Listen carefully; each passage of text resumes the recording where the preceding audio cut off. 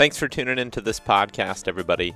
On this episode, Ben, Keith, and I are going to be talking about all the things that we've learned over the years turkey hunting in hill country on public land. We talk a little bit about how we got our start hunting turkeys on public land and all the things that we've learned from that time frame all the way till now about how to approach turkeys in different situations in the hill country. We're starting to get pretty excited about turkey season. We're posting a lot of videos on our channel right now from last season, and we're going to be starting our season this year here in just a couple weeks. So we're going to be talking more and more about turkeys here in the podcast in the next couple months. If there's ever anything that you guys want to hear related to turkey hunting or anything else for that matter, please let us know and we'll try to have a conversation about that subject. So last year was a pretty wild year for censorship for hunters and anglers.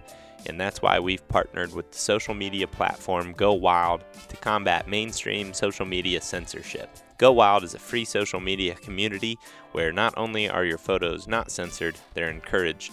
And Go Wild gives you points for things like sharing trophies, gear reviews, inviting friends, and as you earn points, you unlock awesome rewards too, such as gift cards, free swag, knives, huge discounts on brands like Garmin and Vortex, and so much more. And if you create a free account, you can unlock $10 just for trying it out. So visit downloadgowild.com to get started, or check the description of this podcast to find the link. So at THP, we all shoot bear archery.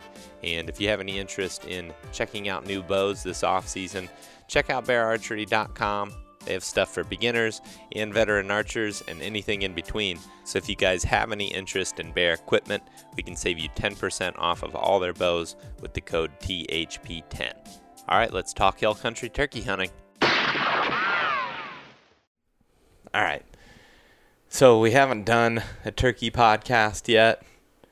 Been kind of holding off on it. I actually haven't even been thinking about turkeys too much or getting excited about them, I guess, until just real recently. Starting to finally some videos. Yeah, and I, got my Mississippi tag, and I'm pretty excited about that. It's like now that I actually have the tag, I feel like it's getting here. And we're scouting this weekend. Saw some turkey sign today. Did you see turkey sign? I think I saw some scratching, yeah. Didn't see a lick of it. I think I got in the gar hole today, and Keith got in the good stuff. Found a good shed today. Found a great shed today. It kind of keeps getting at me. It's like, dang, that is a nice one. A beautiful 3-point with a eye guard. It's just a really nice buck. Just a really nice new spot that we checked out, so we feel good about that. And I feel like every time you check out a new spot, it kind of builds your resume, and feeling good about that from a deer perspective. But my idea of this podcast is to talk about some of the things that we have changed in our turkey strategy over the years. When we were growing up turkey hunting, I guess it looked different to start for me and Ben and Keith for sure. And I'll give a quick background on my experience. When I was first starting to get into it, my grandparents were renting a place from a couple that owned, let's just say 150 acres. And back on that property was a field and just a nice wood lot. And at the time, it was one of the very few places in my life when I was young that I had ever even seen turkeys, even knew of wild turkeys to exist. Because where I grew up in western Ohio, there just weren't many of them. So they were around, don't get me wrong, but not a whole lot. And we lived in a woods where we would see deer in farm country. So we would see deer, but we never saw turkeys.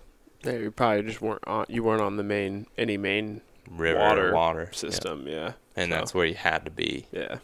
And we would just travel back to my parents' and we'd turkey hunt from there. And when I was 9, I shot my first turkey back there after trying a lot and like missed some turkeys and, you know, had my close calls and just like all that fumbling around stuff I was like beginning to do when I was like as early as like 6. I was turkey hunting. And I remember shooting that first turkey, then I shot another one the next year. And then I remember specifically talking to the landowner and him being like, yeah, like, not anymore. Like, not want you guys to hunt there anymore. And I remember being like, dang, like, it really sucks. And I think my grandparents had actually moved from that place that they were renting from him. And that's kind of what was the like, well, they're not renting here anymore. You know, well, just easier to not let them go. So me and my dad and my brother, right at that time frame, when I was 12, started turkey hunting public land. Like almost, well, no, exclusively, I would say. My grandpa has property, and there's just really not turkeys on it. It's super weird. Really doesn't make a whole lot of sense. But he always gets really excited when one flock passes through in the fall and stuff. I know. You would always get fired up seeing them. And one flock in the fall. There's a few more there, like in the last couple years, but it's never really been worth hunting them, you know, to where we were just left it alone, I guess, for the most part. And then we started hunting public land, so our whole camp would go hunt public land, and that's kind of just the experience that I had. I mean, we had some permission. I guess we hunted a place fairly close to home where my dad and our buddy Rich got permission. But it wasn't a whole lot of acreage. So really, hunting public land, running and gunning is kind of like where the origin really is of my turkey hunting. And where I really started to enjoy it the most was when we had all that room to go. And I remember really thinking like, man, like when you can just go like this, it's so fun. And you just find yourself way back in there. And at the time, what I felt like was way back in there really wasn't. You know, looking at it now, it's like, oh, we'd breeze through that in like an hour. But it felt like we were so far back. You get on the ridgetop, you feel like you're on top of the world. And you kind of are, but it's just like not as big a scale as I once thought it was. But we ended up then starting to hunt together, I guess, all of us, you know, later in life, about high school time frame, I started hunting with Ben, and then right about the time Keith got done with high school, we started hunting with him. And it's just funny to think back, like, how much since that time frame when we first started hunting together, how much our strategy has changed on it. What are some of the things that you look back on, Ben, like to college time frame, that make you think like, man, what the hell were we doing, or why would we ever have done that? And now we do it way different. Or oh man, I mean, to begin with, when we hunted private land or just fields, I guess we hunted fields, because we hunted public fields at one point too. We just were so freaking stuck to a spot that it was just like we didn't even like. We're deer hunting turkeys basically, and I mean, we had success here and there. I was going to say, you were successful a couple times. Like, and maybe that's the right way to hunt them in those pieces, because like there was not that much land, but we didn't really like get out of our comfort zone at all. But I mean, you know, in the last few years, I'd say the big thing is like learning. God, there's so many things, but I'll just throw one out there. Learning how to get to a point where you can hear the maximum amount of turkeys, because we're hunting big tracks, or at least big enough tracks to like make large moves. Get to a point where you can hear and like attack a bird from a wise, attack. Like so, like going from above or going from a quiet route versus like in the past, just going like, straight at it, just going straight at it, like, and just completely bulldoze, and then like,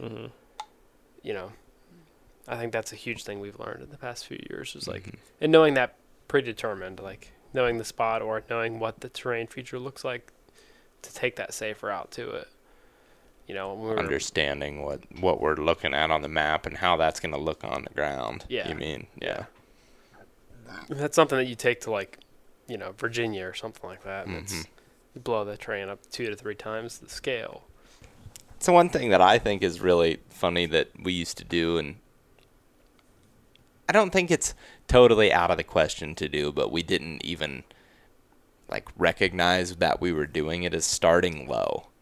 We would start low a lot, and I still don't think that that's always all bad, but we didn't even consider that up top you can hear more. I think that's the biggest part of that. It's not that starting low is always bad. It's just that we did at the time. I know I didn't even really recognize how much better you could hear from the top. And I know that's pretty common now. I mean, it's something that we always do now, and it's pretty common knowledge in turkey hunting and listening in general. But it's just it never was a issue in my head for me to not be at the top at the beginning. And now I almost would say exclusively I want to start at the top, or at least be headed that direction right out of the gate. The first year I lived here, I did the same, 2017, 3 or 4 years ago. I'd get to a spot and I'm like, oh, and I'd hear a bird, and I'm in the bottom still, realistically. And the thing is, those turkeys would be roosted on points like this, and then I'd hear them, and then I would just lose them. But what they probably did was just wrap the terrain and moved up, or they just moved up, and then I'd hear them again, and I'd be like, where the hell up there? And it's if I just started on the ridge, but I was always starting in the valley, and you'd hear more birds because they roosted on the points above the valley. Yeah.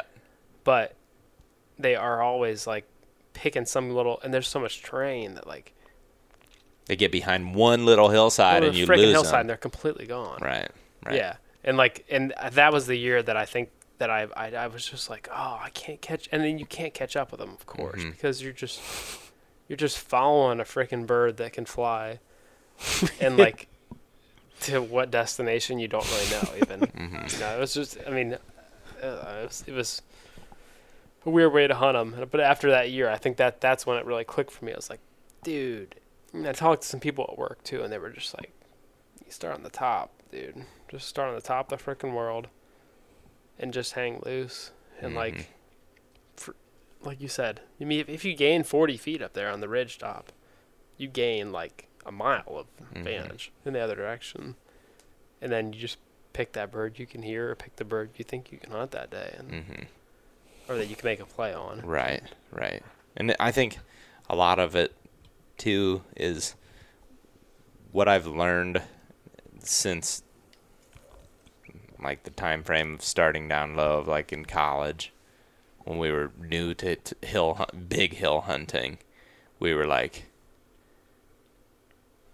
always hearing these turkeys at random times too, and it was like you said, losing them. We'd hear something, and then they'd go quiet, or they'd stop gobbling. And I recognize now that doesn't happen as much as we think it does. I think we just often lose turkeys, and we just don't know where they go because they caught behind some terrain or whatever, and all of a sudden can't hear them, and then we just blame it on something else. We blame it on them. Yeah. Well, that's just kind of a way of I guess not facing the fact that maybe we just lost track of them, So one thing that has really helped me is thinking on a basic level every time that your toms are going to go up, especially your lone toms. I guess that specifically, knowing that your lone toms are going up, your hen up toms are generally going down or staying close to the roost site.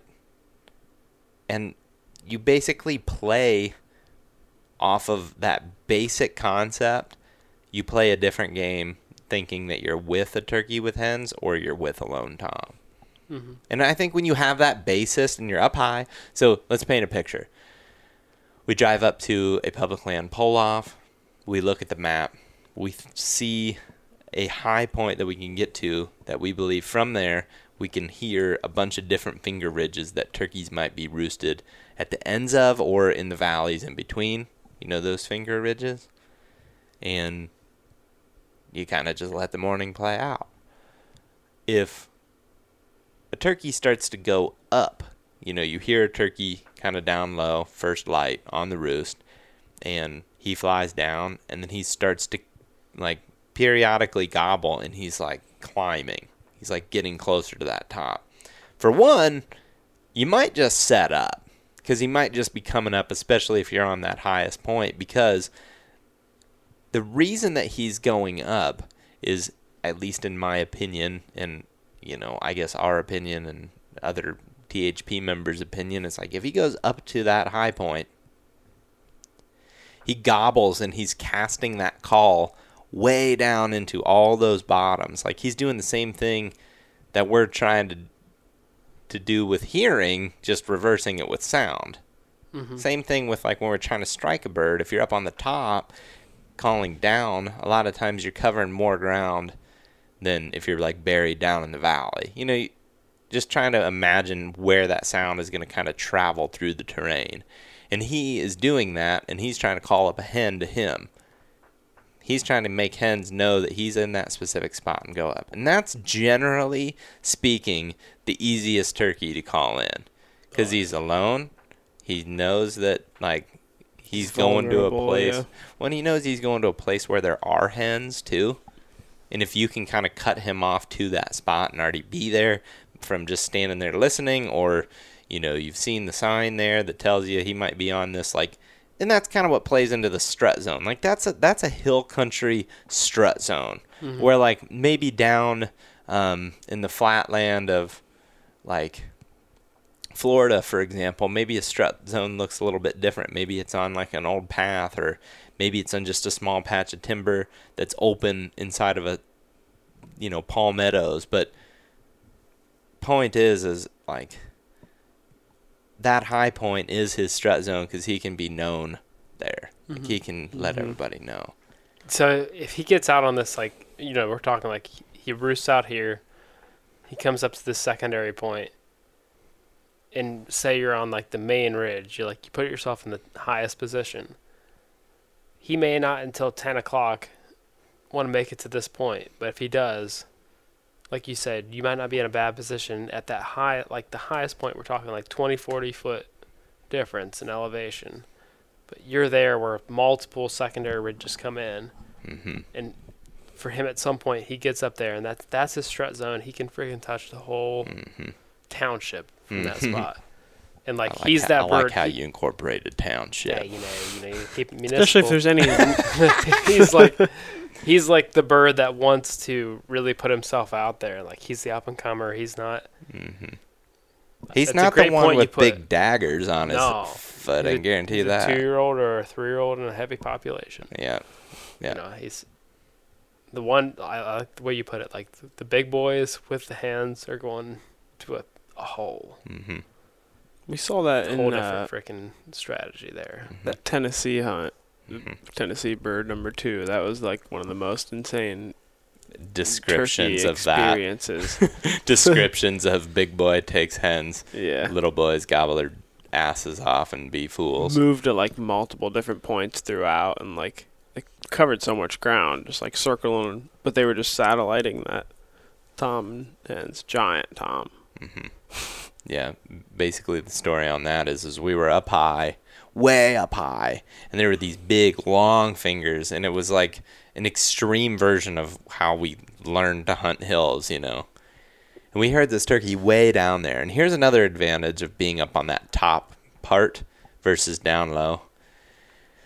If you're on top, you can generally figure out which ridge you have to take to get to that turkey and still be on his same ridge versus, like, having to do it down and back up, if that makes sense. Yeah. So you always are just taking terrain down to him. You're not going up and over to get to him. And if you do that, you don't lose any, like, vantage or sound. Right. Doing that. And you can just make sure that you're right there with him the whole time. You don't end up, like, on the next ridge over from him as you lose elevation, which sometimes can put you just far enough away that he doesn't want to make that commitment. But if you stay on the same finger as him, it just becomes, pretty easy to call him straight up that ridge.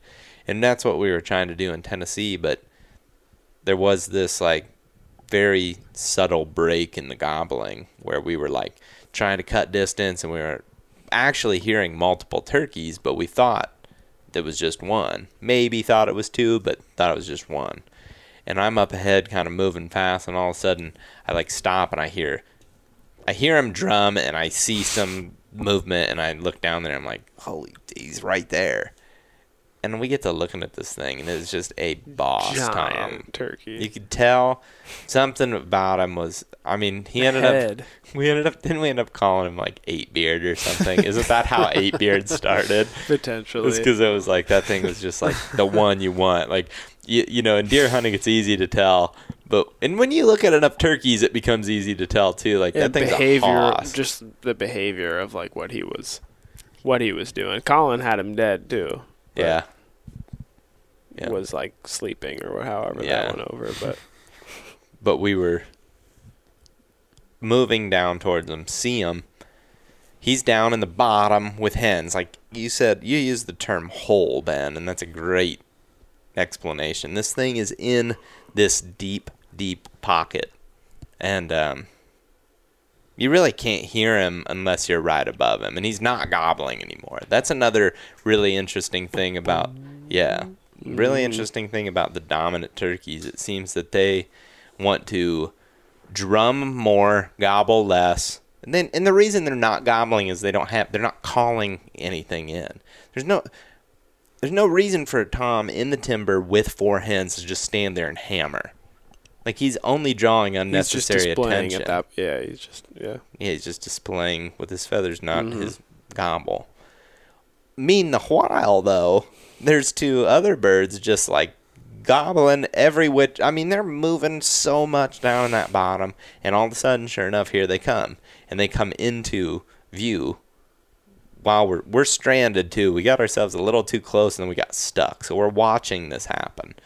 We watch these other 2 birds come in. They come in. He immediately runs them off. And this is when I really could tell he was big. Is I could compare him to 2 other longbeards, and it was whoa, this thing's giant. He made those 2 other toms, full-grown toms, look small.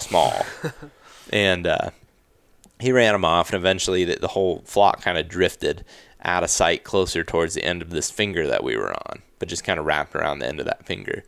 And we kind of met back up and started moving in, and Colin was just kind of dropped back filming, I think is what he was doing. He just had a camera, and he was sitting there, and they came in behind him. And that's, we had tried to move in tighter to him, and we had got close to him, and we were right around him. You could hear him drumming for, the entire time. Mm-hmm. Yeah. And at one point, he was right behind us, and we had those hens at 2 yards. Yeah, and he was just out of sight. Past them. Yeah, that was crazy. And at one point, the hens start calling, and while that's happening, the other 2 satellite birds start hammering again, and they're just going nuts.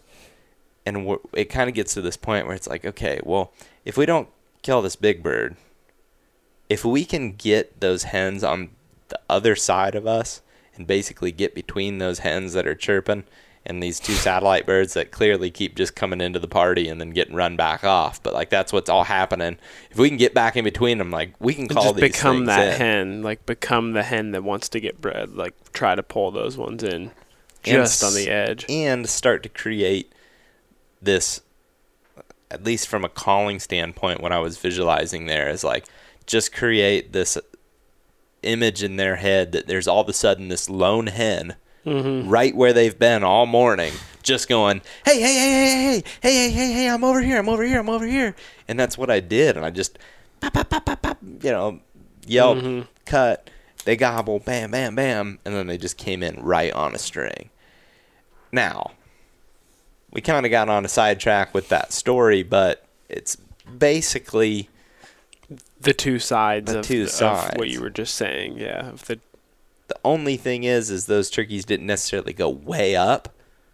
It was a windy day, so they were all kind of down low. They maybe went up a little bit at times. It seemed like they were going to those secondaries, though. They were hanging around on those secondaries where they could get just above where the creek bottom. Yeah, ones. where they knew that Tom was at, essentially.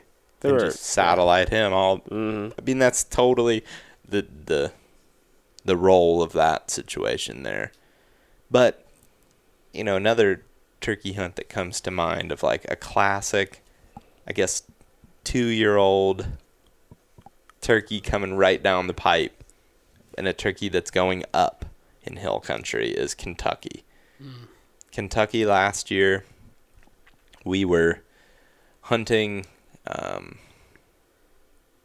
And this video just went up, so like we were hunting a new spot, went up a long secondary ridge to get up to like what you'd consider the main ridge system, and we climb all the way up there, and there's us on a high point, a big saddle, another high point, and kind of off that high point a little bit there was this Tom just going pretty good on his own. Yeah.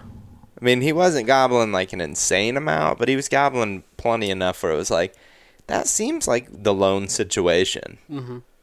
Now, here's where I was going to throw a very specific example of what we used to do and what we do now, or at least better at. I say what we do. Like, yeah, we never mess it up, dude. No, that's not true at all. Because we were actually planning to mess this up, but luckily we didn't. So, where I think experience has definitely taught us especially compared to, man, like 3 years ago, we were just rammy as all get out. Like, we'd hear turkey and we'd be like, all right, let's just go get so close to him. And it worked a lot, and I think that's why we kept doing it. But on the flip side, like, the calling confidence was not there at that point. Like, I wasn't practicing calling at that point. You throw yourself into a weird situation when you start getting rammy like that. Like, a turkey, like, may want to be in a certain area. Mm-hmm. You just, by the time you get there, he's just there. Mm-hmm. And that's, the there is not where you are. Mm-hmm. And then you're just, like, in a weird, and you're just like, oh, I showed up. Right. But, like, he really just, like, went to a different side of the ridge. Mm-hmm. And, like, if you're just, like, chill and you're on that, well, continue your story. But Yeah. I mean, in this situation, we were just up high, and we were up on his level. Like, we were already on the same level as him, and I think that's crucial to this specific situation, where he was about as far as you could ever believe a turkey would get called in from. He was like 400 yards, maybe just shy of 400. Yeah. The way that it would have taken for him to go on this particular spot he was at, around the top of the ridge, up across that saddle, and come up to our high point. And in the past, we'd have totally tried to get to where we were 100 yards from him. Like, we needed that number of, I mean, we've needed that number a lot. Like, wow, we need to be 100. We need to be 150. We need to be 75. I mean, there's times we crawl up and shoot them. And there's some situations where that's still going to be the play. But where I used to never give it the chance is this. As we set up top, 400 yards away from this thing, knowing that, like, the woods was super crunchy, and that given day, we had real tough conditions to keep getting closer. And in that spot, we didn't have a really great way to do it quietly either. It was like, we're going to go down, crash, and down through there. So we just sat there and called one time, maybe two, and scratched. And then we just kind of left it alone. And all of a sudden, here he comes. Like, it's just really defined, and you can hear it in the video if you're listening with for sure if you're listening with headphones, and you can hear it. You can definitely hear the stick break. Like, there's audio there that's no gobbling, just gobbling coming in. And then all of a sudden you heard him drum, and it's like, whoa, he's definitely right here. And he was just way over there. Like, way over there. And he basically just, like, there's, like, two knobs, and he just, like, did this, like, 250-yard break in, like, a minute. Mm-hmm. It was crazy. Yeah. Because, like, we heard him he gobbled out on that, like, to kind of, like, the left a little. And then he gobbled again, and he comes back to the right. And I'm pretty sure that's in the video, too. I turned to you, and I'm like, he moved to the right, didn't he? Maybe I might have cut it out. But I was like, he moved right, didn't he? And then I'm like, I'm going to stand up and look. And the reason I was standing up and looking, I was planning a route to try to get closer to him and trying to see if I thought there was any way that he would ever come through that saddle that we were in, just making sure it wasn't too thick. Mm-hmm. And all of a sudden, we heard a stick break. And I heard that stick, and I'm like, that doesn't even seem right. Like, that's got to be something moving through here. Like, it can't just be a squirrel. Mm-hmm. And then, like, right after that, it was like, you could start hearing the 1, 2 on the leaves. And he came right up there. Never gobbled. So, there's so many hunting situations. But the thing is, like... Go ahead. I was going to say, a bird like that, like, he's hammering down on the secondary. He moves up. He hits that high point. He gobbles once or twice. All of a sudden, he gets what he wants, a hen on the next knob over. He'll shut the hell up until he gets... I feel like he wouldn't have gobbled. Had we completely sat still and not shot him, I feel like he would have got to literally where we're sitting, or like 10 yards away, and got there and just stood around and strutted for a while and then gobbled again from that. Cause after 10 minutes or so when you didn't see anything. Because that's like he's just like, oh, shit, this is left. right where this call was coming from. Yeah, and he's just like, oh, this is the next high point. Like, we basically called, and then what you said in the video, too, is super important. Like, we made him think that, like, hey, we're here. And then he started moving, and, like, by the time he's in that saddle, like, we just completely shut up. We didn't, like, touch a leaf. And then he, like, gets close, and he's probably just like, yeah, well, she's probably over the knob. Right. So even if we didn't do anything at all, and like you shot him at the time you should have, but had we not shot him then, I feel like he probably just sort of like wrapped that knob and came like real close to where we were. Right. Like, really close. Like looking for exactly where we were, but also kind of looping around the top to be like, did she go over this side of it? Right. Or is she over this side? Is she over this side? But ultimately, ended up right at the 5 peak. Freaking yards from us, and he would just been like, yeah, at some point, where are you? Would have got flustered. What the heck? And because we shut up, I feel like that would have given him the reason to stand on that high point and be like, hey, where you at? And that's thinking about it from the communication standpoint, not just, is that turkey gobbling or is he not? When you're just thinking of it on that, like, very, very, very, like, is he gobbling or is he not? You're not thinking of it necessarily from the communication standpoint. What does that communication mean? Yeah. And by no means, like, do we have this mastered, but we're always talking about it and trying to get better at it. Yeah. So listening to this, hopefully you're not thinking like we acted like we have all the answers. This is just stuff that we've observed, we've messed up in the past, and we haven't recognized sometimes, like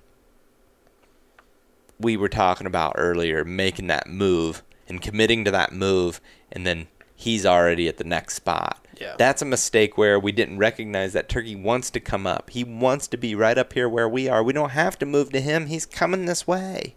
And that's something that I just really, really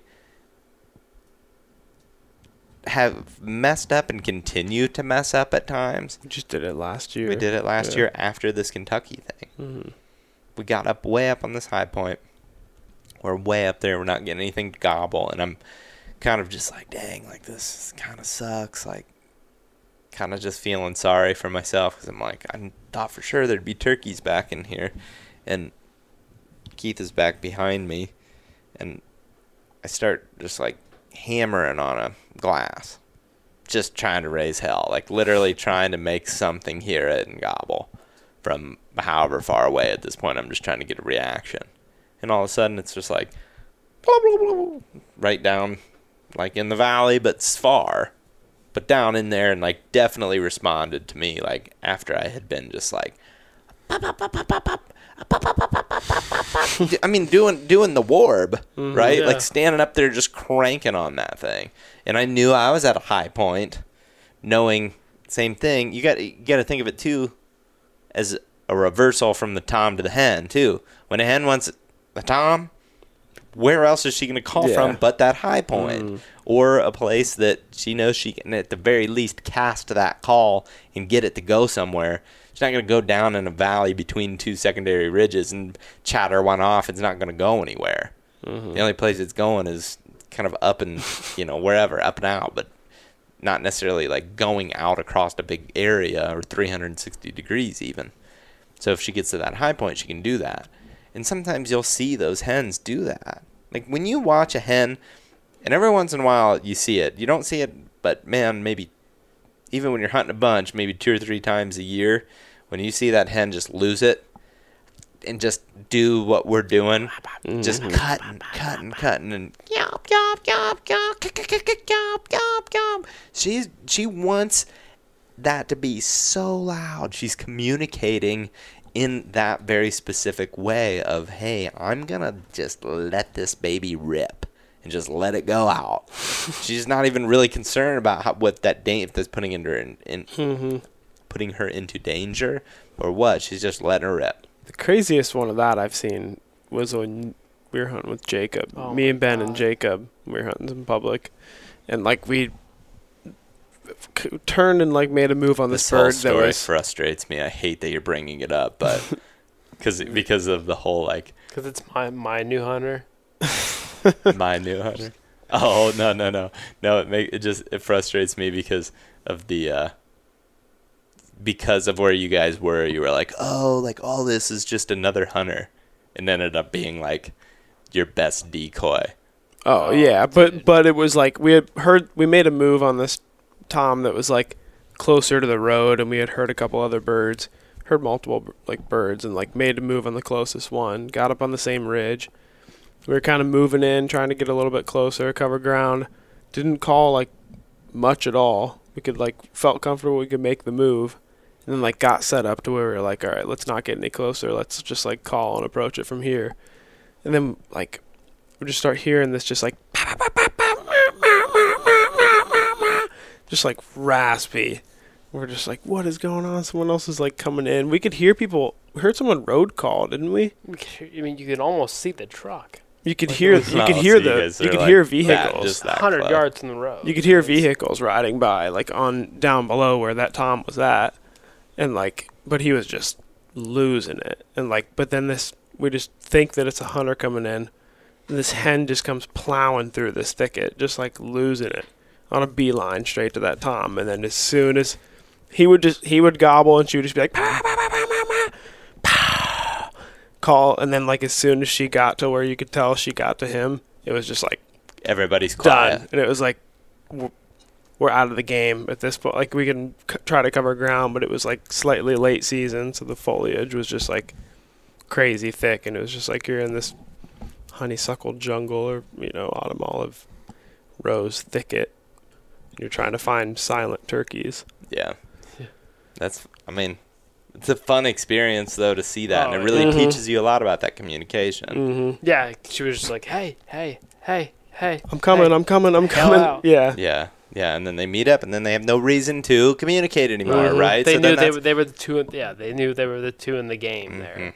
And they were honestly definitely pressure turkeys. Absolutely, right by the road. Yeah. Oh, it's one of the most pressured areas I've ever seen in my life. And I think the more you go and the more you experience these things, the more you can create these theories in your head and just try to put strategy to use with them, because there's a lot of consistent things that over the years it's like we keep seeing it and we keep adjusting our setup to specific birds, and we're killing them more frequently in a lot of different situations, like henned up, alone that's like a total weirdo that's like good at being alone, like, you know, the one that's silly that's coming 400 yards, like that's not, you know, a situation you get in every time. Yeah, I was gonna say, like, that's, to me, that's especially in like terrain, like learning what that bird is.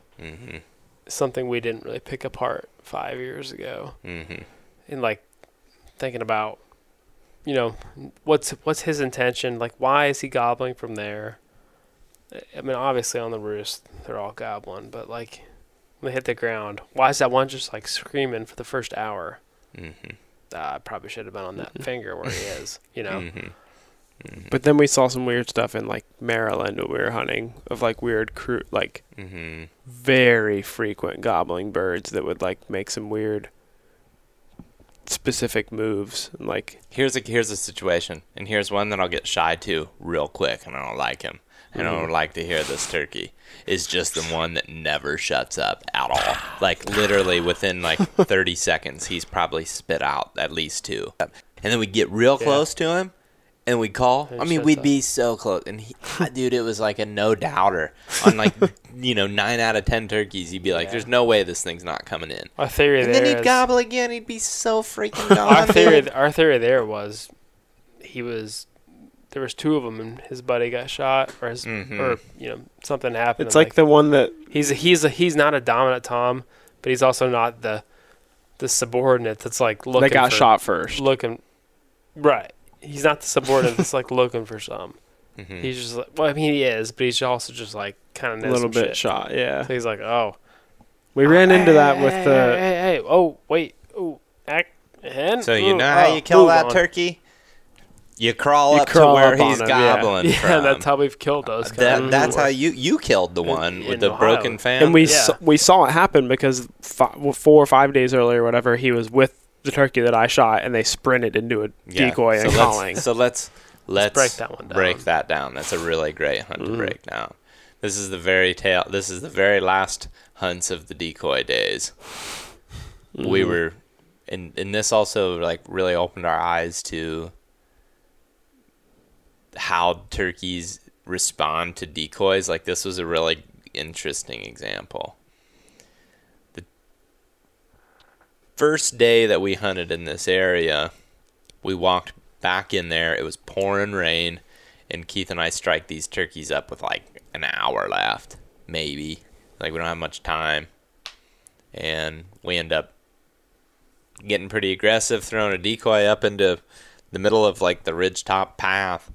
And, like, they just screamed in. And it was a pair of, like, definitely not dominant birds. They definitely weren't with the hens, at least not at that point in the day. And it's pouring rain, like the worst turkey hunting weather. And these things are straight up, like, on fire, coming in smoking hot.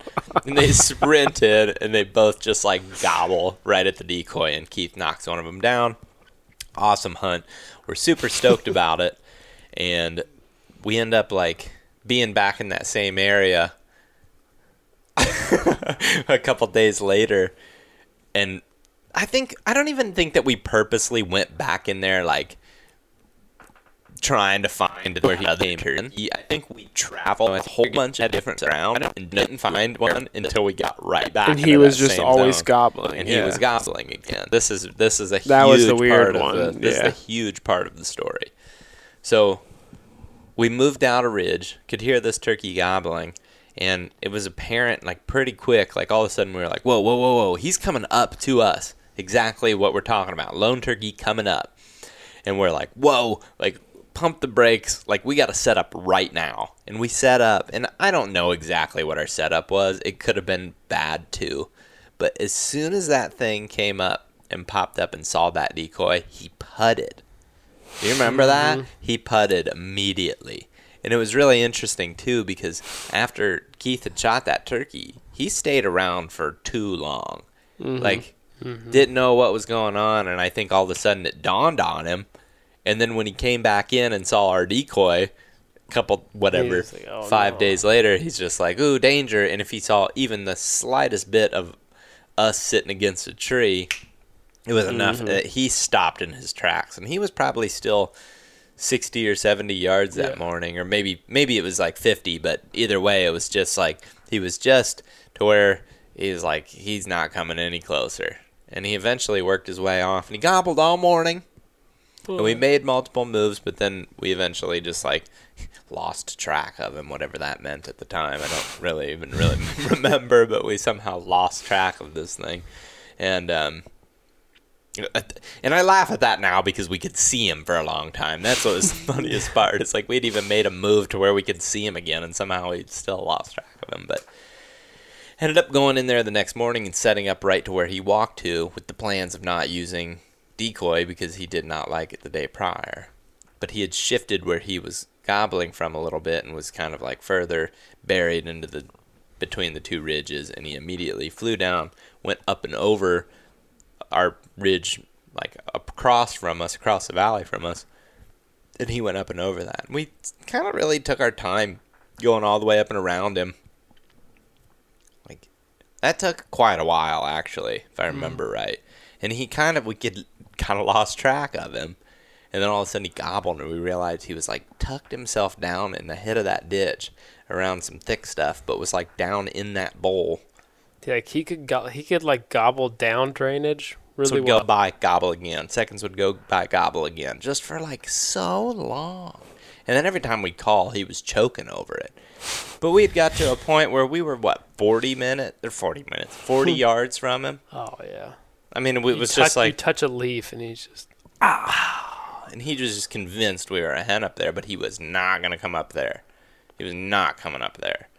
And, it kind of just ends up getting to that point where it's like, and maybe down the road I'll either find joy in trying to figure out how to do it, or I'll find it fun, but I don't find it fun right now trying to figure out how to call that turkey that last 20 yards. Like, I just don't find that fun, because it's like I don't really know at this point what he wants other than me to come to him. Mm-hmm. Because if he's gobbling that much and he knows that I'm here, maybe I could sit here for 4 hours, but I ain't got the time. Sometimes you legally don't have the time. Right. Yeah. So we just started crawling, and basically in that situation, if I could describe it best as possible, I'm trying to put the biggest thing between me and exactly where that sound is, and just going straight for that and trying to get to that and look around it. And that's what you were doing, leading the way in front of me. We went right for that tree that had the big shoe off the end of the trunk. Yeah.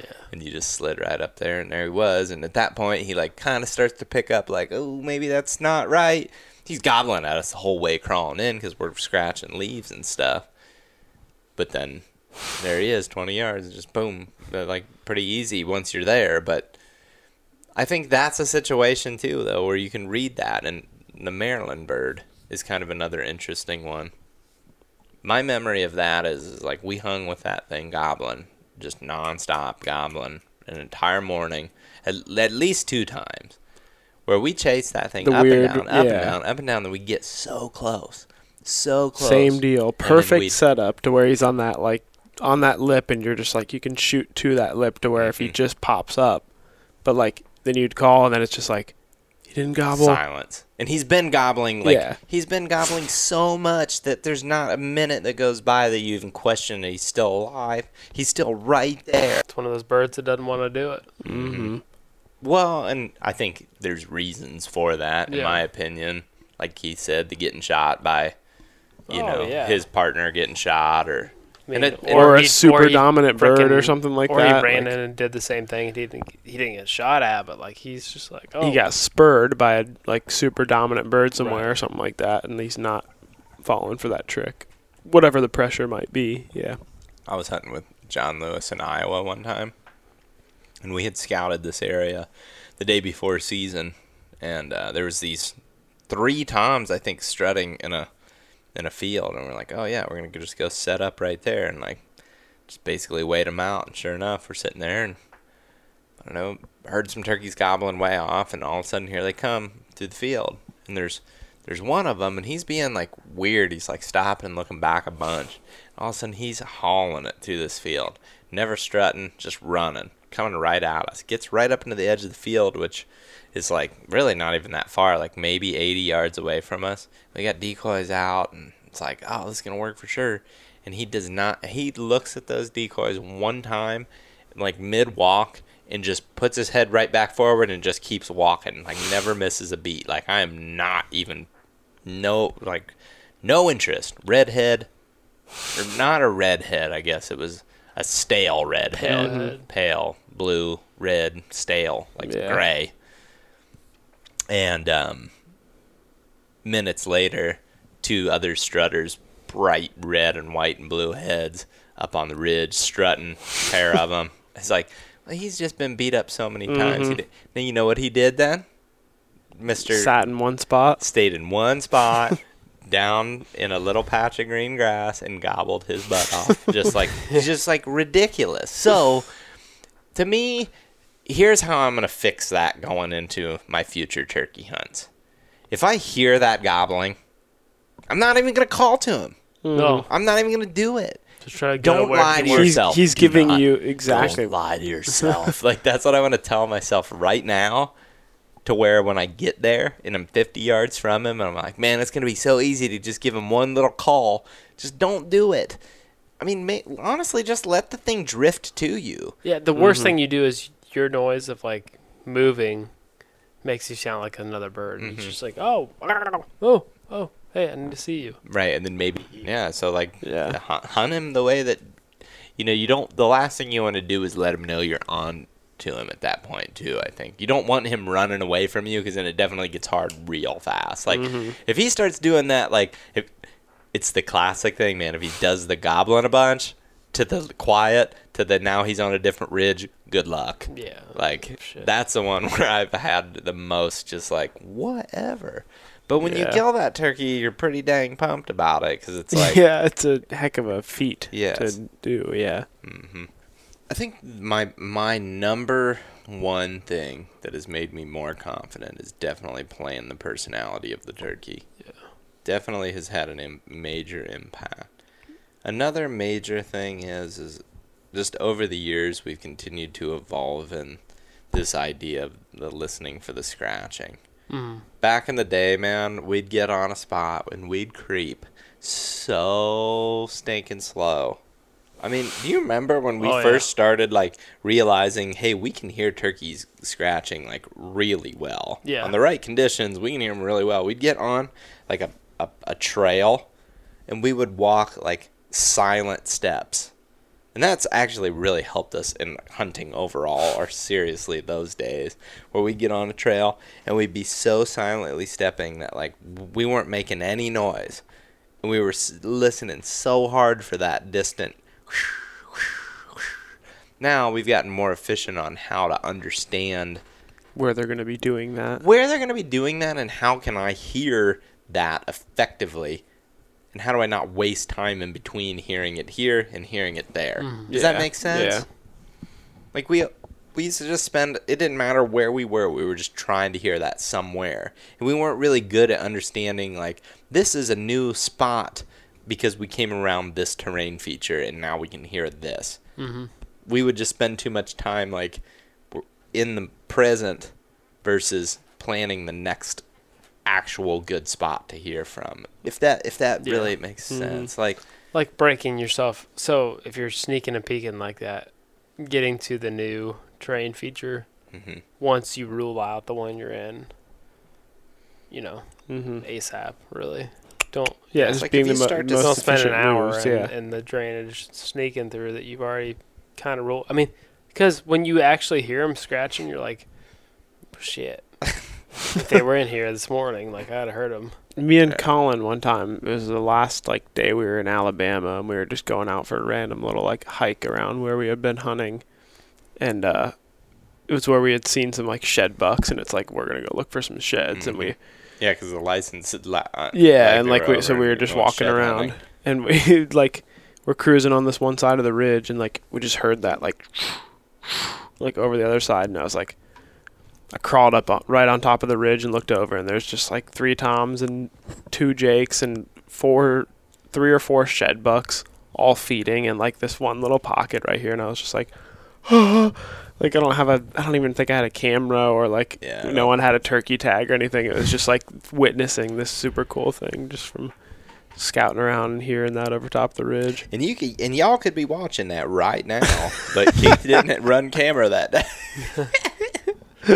Keith was so lazy. No, that's not true. There's been plenty of days where you see cool stuff and you don't have a camera.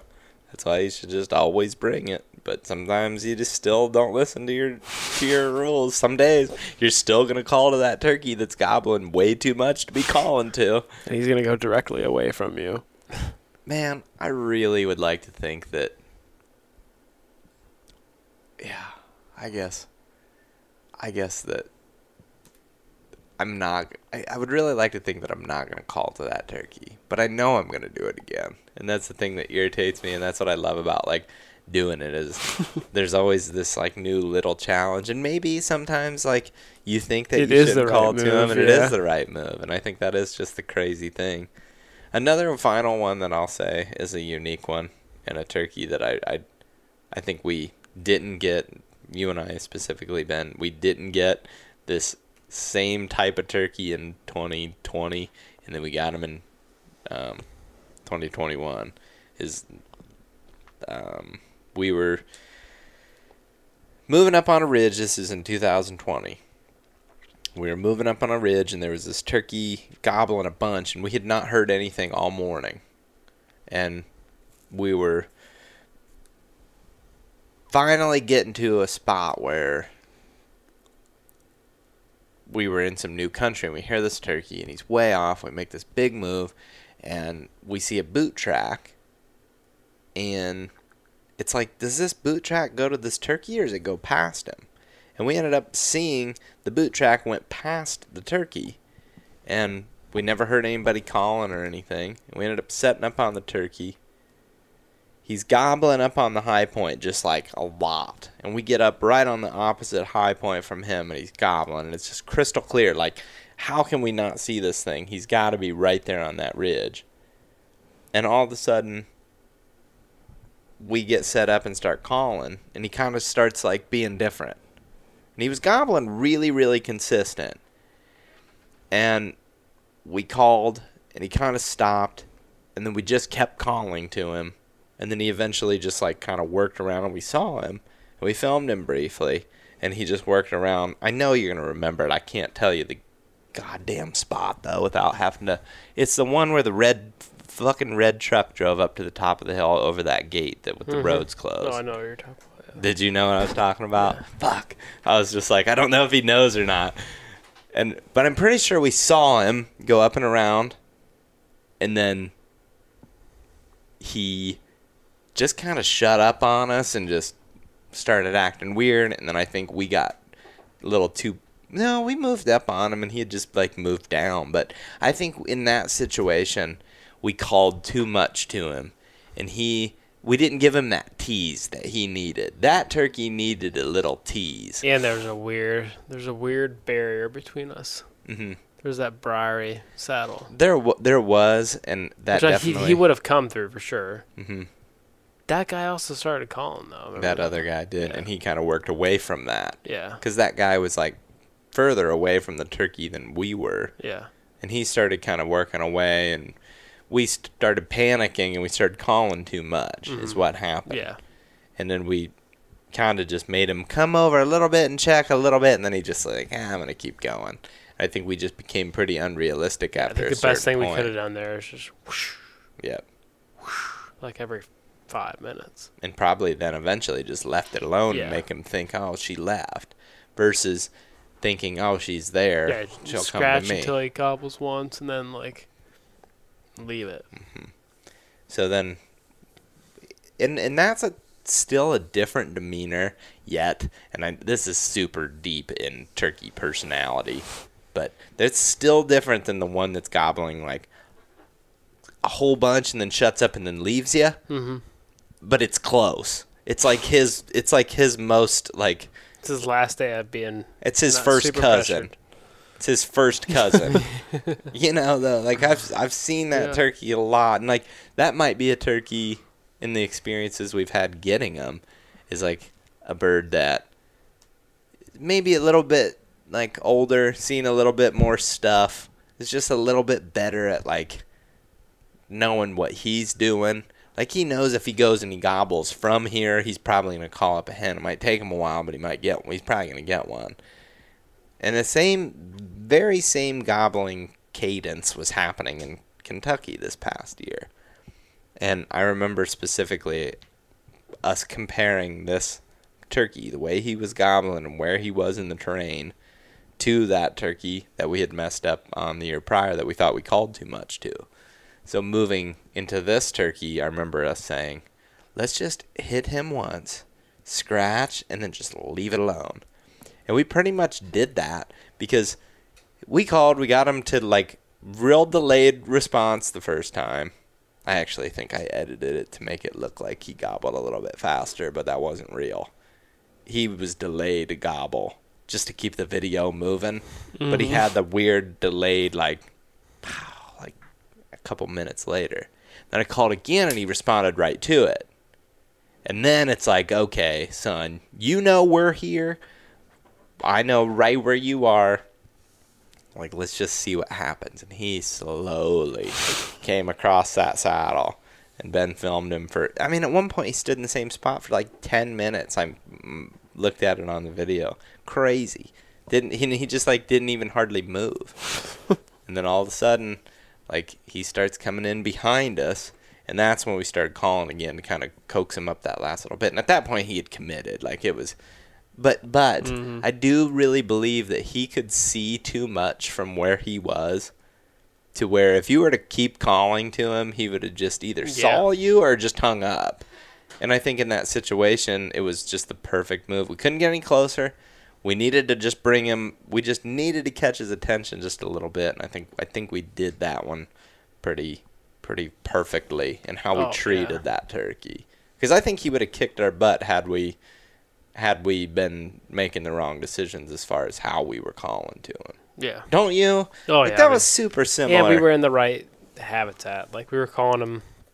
Like, when we called, we were in thick stuff, scratched a little bit, and then we just, like, shut up. We were still in thick stuff. Like, in his mind, he's just like, she totally. And we were on the highest, like, most pronounced knob, to where, like, it's totally possible a bird could just wrap around that and just completely be out of his world. Disappear, yeah. Yeah. It wasn't just like we were just, like, low on a slope, and, like, it was realistic for us to have, like, left the world up there, I guess. Dropped on the backside of the ridge for him. Or just, like, sat on a nest. Yeah, it's a realistic hen spot, too. Yeah. And I think that he came up there wrapping around the backside thinking that's what we did. He wrapped behind us because I think we had shut up for so long that he just assumed we had already moved up and over. And then that's why he got behind us. And then we kind of had him dead, too, because it's like, well, you've committed all the way to there. Now we're just going to pop you back up over the top, and that's exactly what happened. Yeah. That was a cool one. That's one I was super proud of our strategy of, like, how we approached that calling sequence. Yeah, and that's one of those that you love you some Greenbrier when you're in that. Like, you just lay down that stuff. Once they're that close, and, like, get them up on a log and your footage is, well, you know, if Ben points in the right direction, you get it, but even if you don't. Even if you don't, it still makes for one of the greatest turkey hunting memories you could ever ask for. So I think there's going to be other situations like that in the future where we treat that same situation slow like that. But then there's a lot of turkeys too where you're just going to rip at, man. Like, I love just ripping at a turkey with a call. Like, just hitting them so hard. Like, it's worked so many times more than when I used to call, like, way more passive. Just like, cheep, cheep, cheep, cheep. It's like, okay. But when I'm like, it's like, cow, cow, cow. And it's like, okay, now we're just going to sit here and watch the show, you know? Because it's kind of crazy, man. We used to never do that stuff. Yeah. I mean, we just weren't as good at callers, I don't think, is the biggest thing. Like, never practiced at all, except for, like, the day before season. And then it's just, like, all of a sudden, you start practicing. And all of a sudden, you start getting that confidence. And that's a huge thing for me. Like, I've said it before. I've said it quite a bit. But, like, I really finally one day was just like, why am I not trying to be the best possible turkey caller that I can be? Because, like, this is my favorite thing to do. Why wouldn't I just try to get really good at this? And it's made a huge difference. So that's the other recommendation. I was going to ask you guys, do you think there's anything with, like, moving that you've learned? Like moving towards something, or, like... No, just, like, in the moment. I know it's something that you and I have talked about a lot, of, like, moving with turkeys around you. I feel like just imagining what... with every animal, I always just try to, like, be in their head and just imagine what they're seeing with wherever they're looking. Whenever you can see their eyes, just like whatever they're seeing. So like if you're just focused on what the animal can actually see when you're around them, making conscious moves, you can get away with some stuff. Turkeys are, I don't know, I don't like to play games with turkeys too close to me. See, I disagree. I think I still feel like this is that's the thing that I disagree with. I'm a huge mover. Love moving. Move.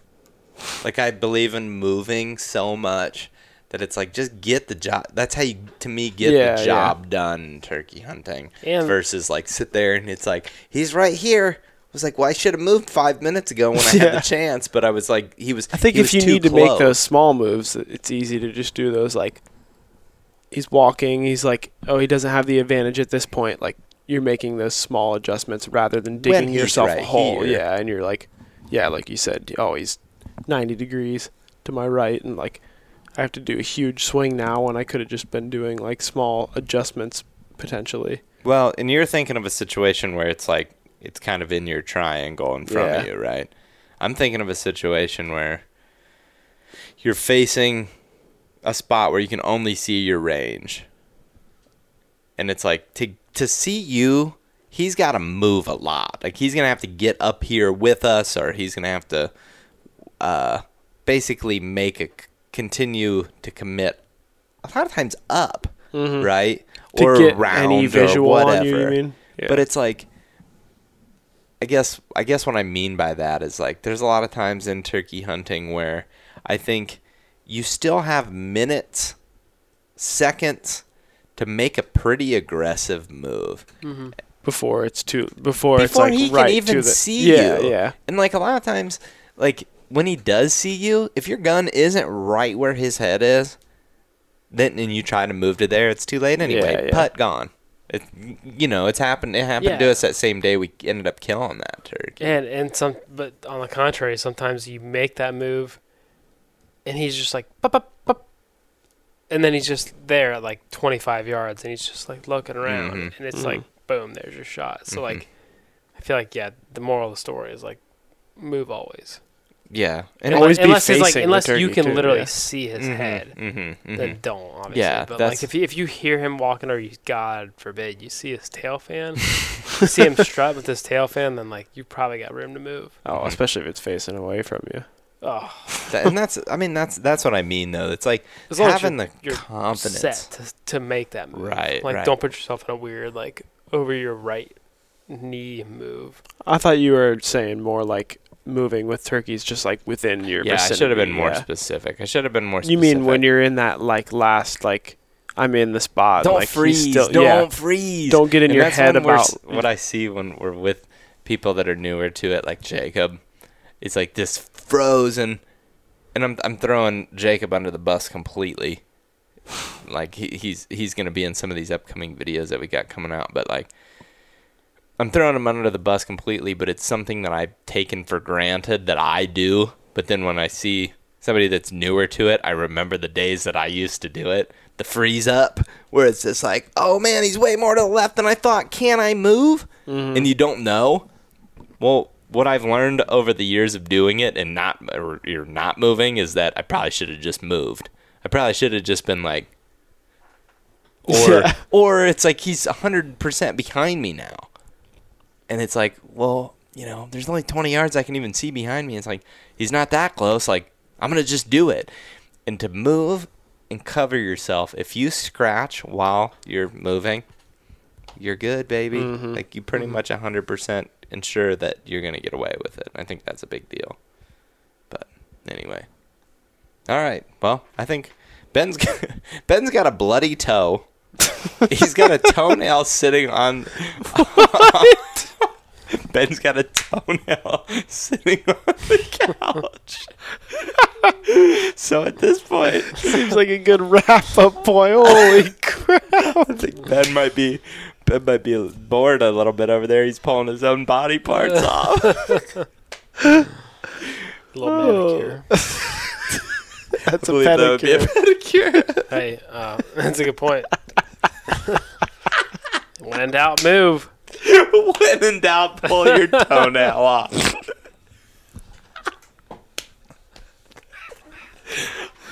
right, folks. Well, hopefully you've enjoyed this one. I know I have. It has been hilarious, and it just got way funnier because I've been sitting here looking at that toe for like 10 minutes. And I'm just like, I gotta give the guy some relief. He's got a dadgum bloody toe over there. All right. Well, thanks for listening, guys. Catch you on the next one.